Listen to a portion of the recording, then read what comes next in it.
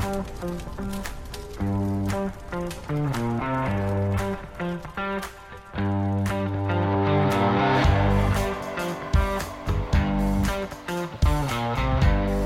and welcome to Fire Headlines, where we discuss the hottest fire news to hit within the last 2 weeks. I'm your host, Inanna Hankey, and I'm joined today by the panel, Chief Bob Horton and Chief Jeff Buchanan. And we are thrilled to welcome back special guest, Dr. Andrew Holter. Thank you for having me. Dr. Andrew Holter is an organizational psychologist and principal consultant for FR Strategies. If you're interested in learning more about Andrew and his work, you can visit him at fr-strategies.com. It's good to have you back. Thank you so much. Our topic today is fire department pregnancy policies in response to an event where two South King firefighters both gave birth within a week of each other in February of 2023.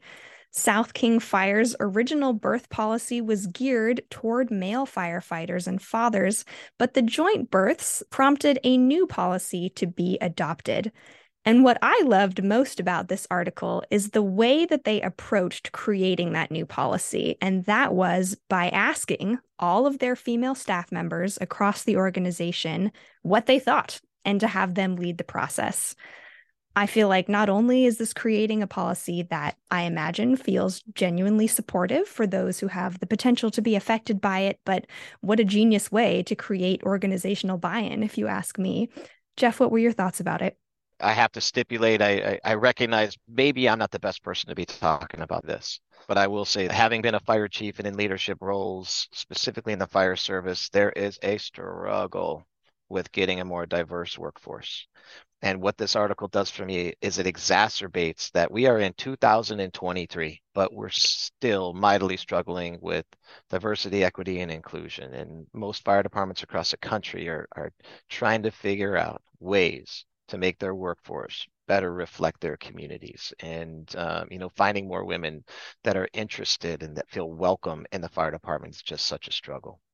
That being said, I applaud the approach too. I love that. I mean, giving everybody a say. I don't know the size of the organization, but I think that it is extremely admirable.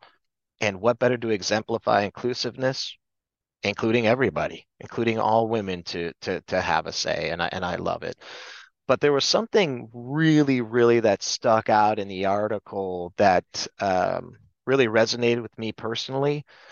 And that was the quote from Weed, who said, "I didn't want to be treated differently at work or on calls or anything like that."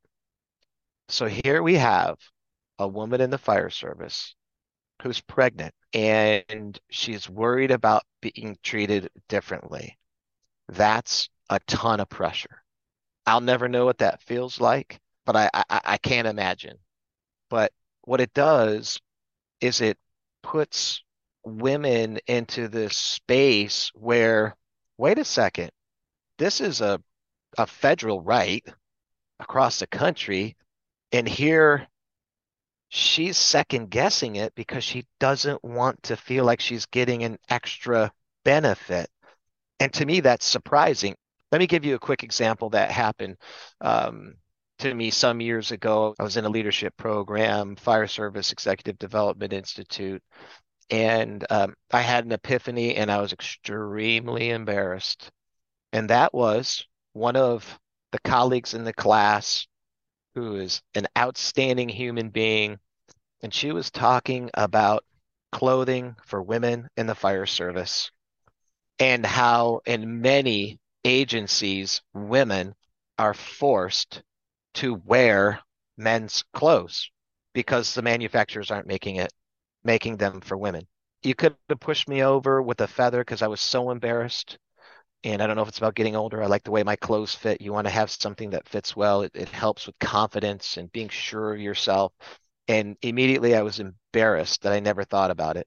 I ran back to my agency and talked to two key decision makers that were both women.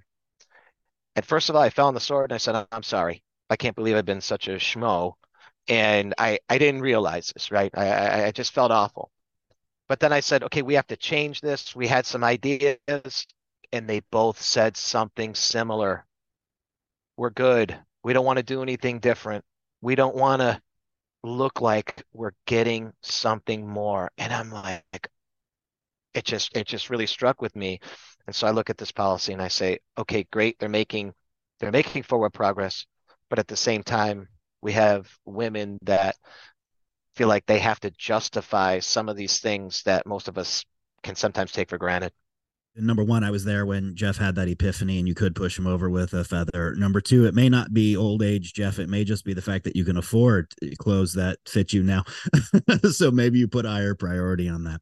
I don't want to make light of what it is that Jeff said. This is a real issue. I've heard the same thing Jeff has in my career. We want to just be treated the same. And the way we're handling that, hasn't been right in the past. So it's time to do something better in the future. And I can appreciate the perspective that these employees and that are folks in the fire stations feel. That's a culture problem, and I hope Andrew is going to address how we tackle this as a fire service. If you are a leader in your organization and you have influence, stop whatever it is you're doing and implement policy regarding pregnancy right now.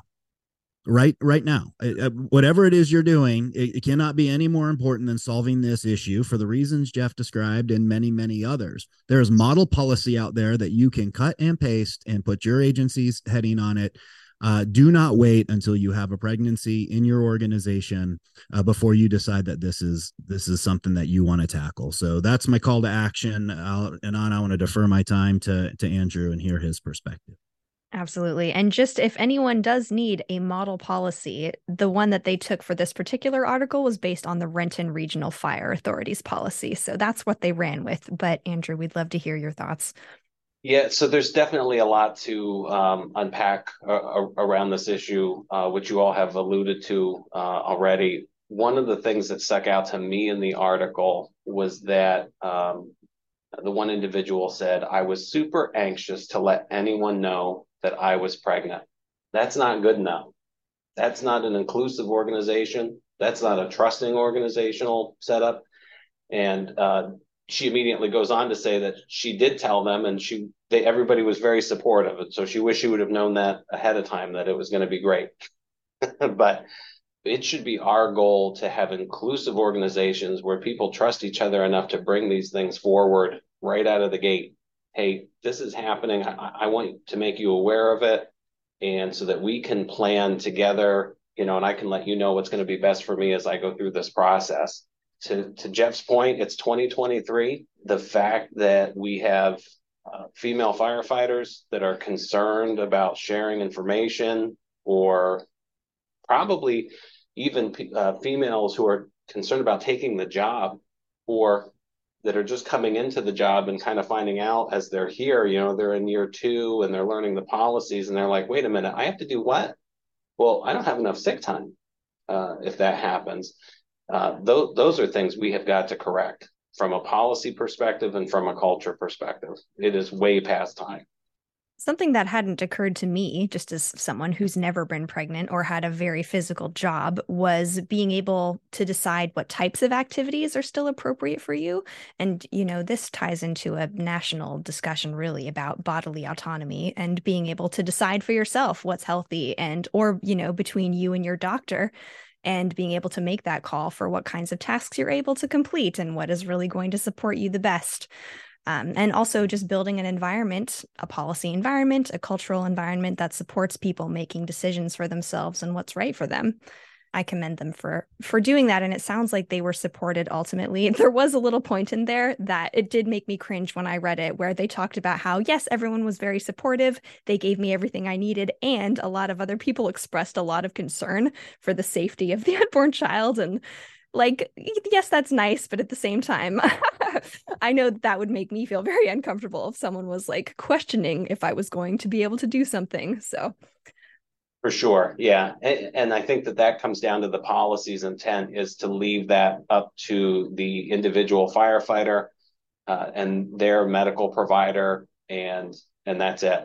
Those are the people involved in that conversation, and they kind of get to inform the fire department, hey, this is the stage that we're at and everything's okay. or but likely when we get to here, it's not going to be, and we might need to transition to something different. So we know that women are still a very small minority in the fire service, and thankfully those numbers are increasing. And I guess I'm wondering your perspective, Andrew, about just because somebody is in a minority, that doesn't mean that the special or individualized concerns that are going to help them perform on the job aren't important. Just because there are fewer of them, in the case of women and, the special health concerns that they face. What are your thoughts about not just for women, but all minorities, if there is a lack of data to support policies just because it's new? How can the fire service be more proactive in addressing concerns for folks that are not as well represented overall? Yeah, that's a great question. And in this case, how they handled it by having what stakeholders they did have get involved and talk about it and inform them. That's the best. That's the best way to do it, is to ask. We had some periods of civil unrest that our department and our city dealt with a few years ago.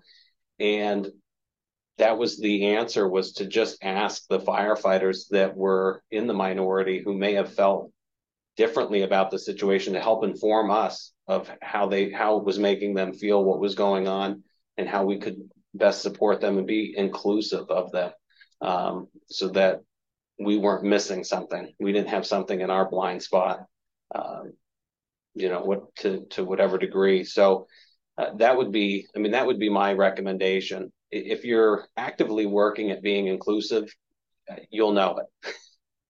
You'll know it because it takes effort. It's not something that just naturally occurs inside of an organization.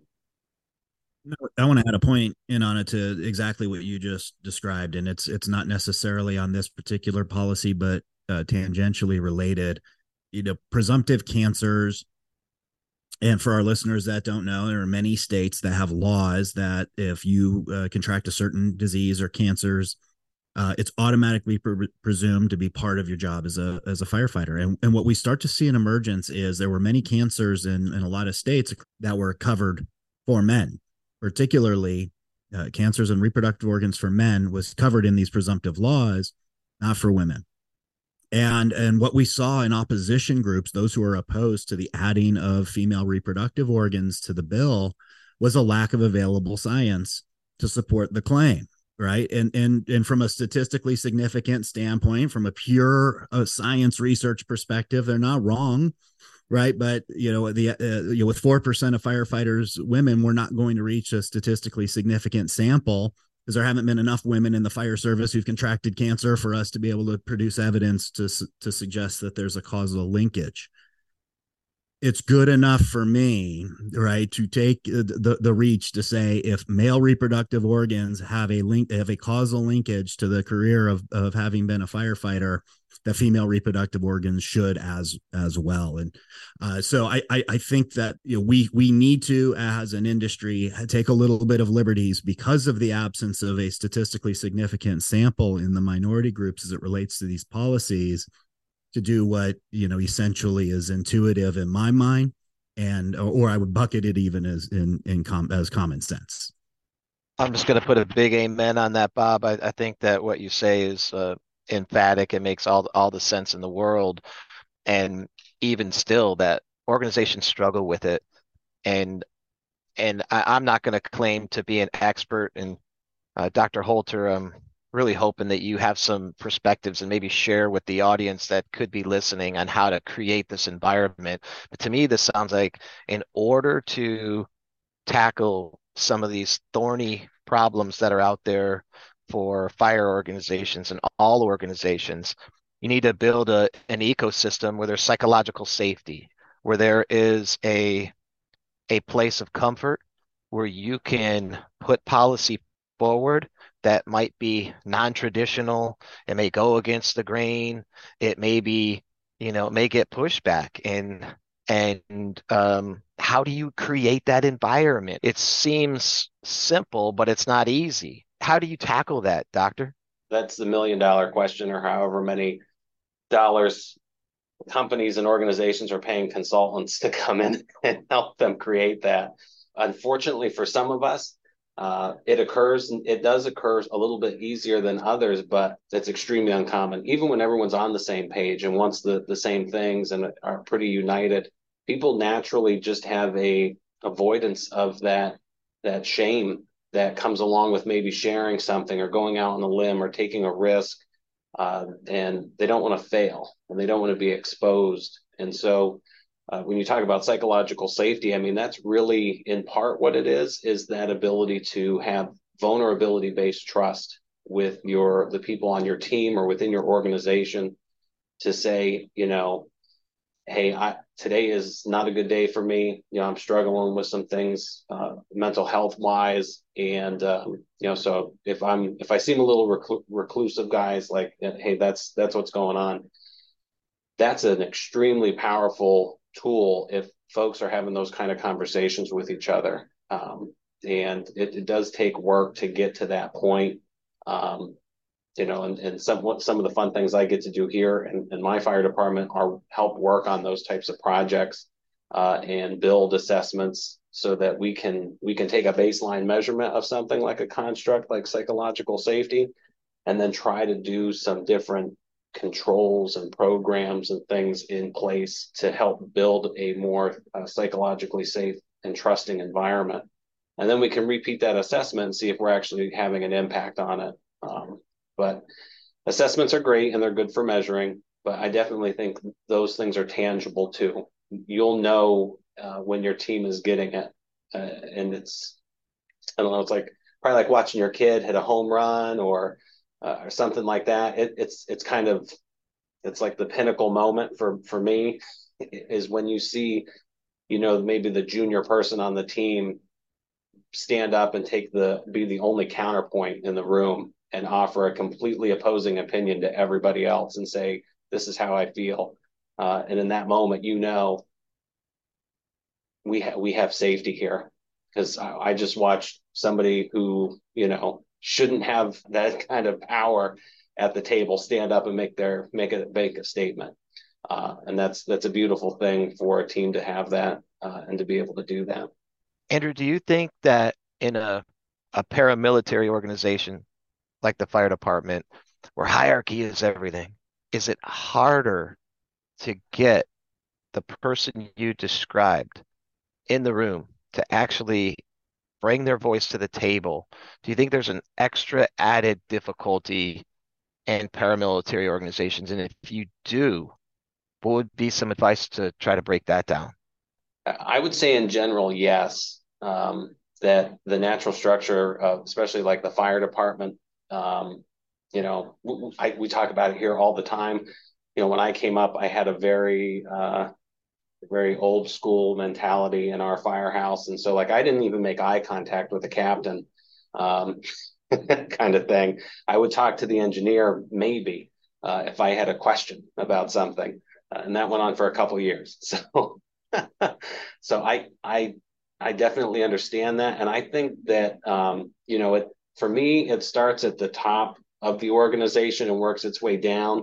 But if you get it right, your company officers, those captains and lieutenants can absolutely have that kind of environment in the firehouse and balance it with, look, on the fire ground is not the time for us to have a conversation about the 1 3/4 or a 2.5 on this situation. I just need you to do what I asked. But when we get back, we can certainly have a conversation about why I made that decision and why I thought it was the right decision. Any closing thoughts before we wrap up this topic? I do just have one thing I have to throw out there on the pregnancy thing. It is things like these that are keeping people out of the fire service, without a doubt. And it's driving people to look for alternatives when they get into the fire service and think that they don't have a reasonable option for starting a family or whatever the case is. As we try to become more inclusive and as our workforce changes and we look for people in places maybe we didn't look before, these are things that we have got to consider, and we have got to make people feel like they are in a safe place when they come to work for us. I would add and go so far to say as well that a lack of support around pregnancy might have the other effect where people are not starting families because they feel like they have to choose between their career or being a supportive parent and having the time to stay home and really nurture their child. So it's kind of a double-edged sword in that regard. Absolutely. And even in this case, I think the policy is a great forward step. The fact that it's referred to in the article as a temporarily disabled employee, that it's similar to that, that is something that we can't do. It is somebody getting pregnant. They are not temporarily disabled. So even that language, I think it's going to take us a minute to kind of realize and develop that awareness around how we frame things. Even comparing, in this case, one policy to another one that was similar in the city. Well, I'm going to give an amen to that. Absolutely.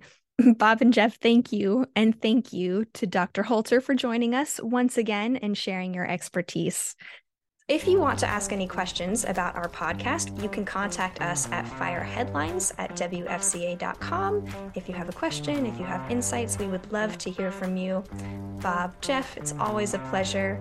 Thank you both so much. And thank you to our listeners. And we'll catch you all next week for more Fire Headlines.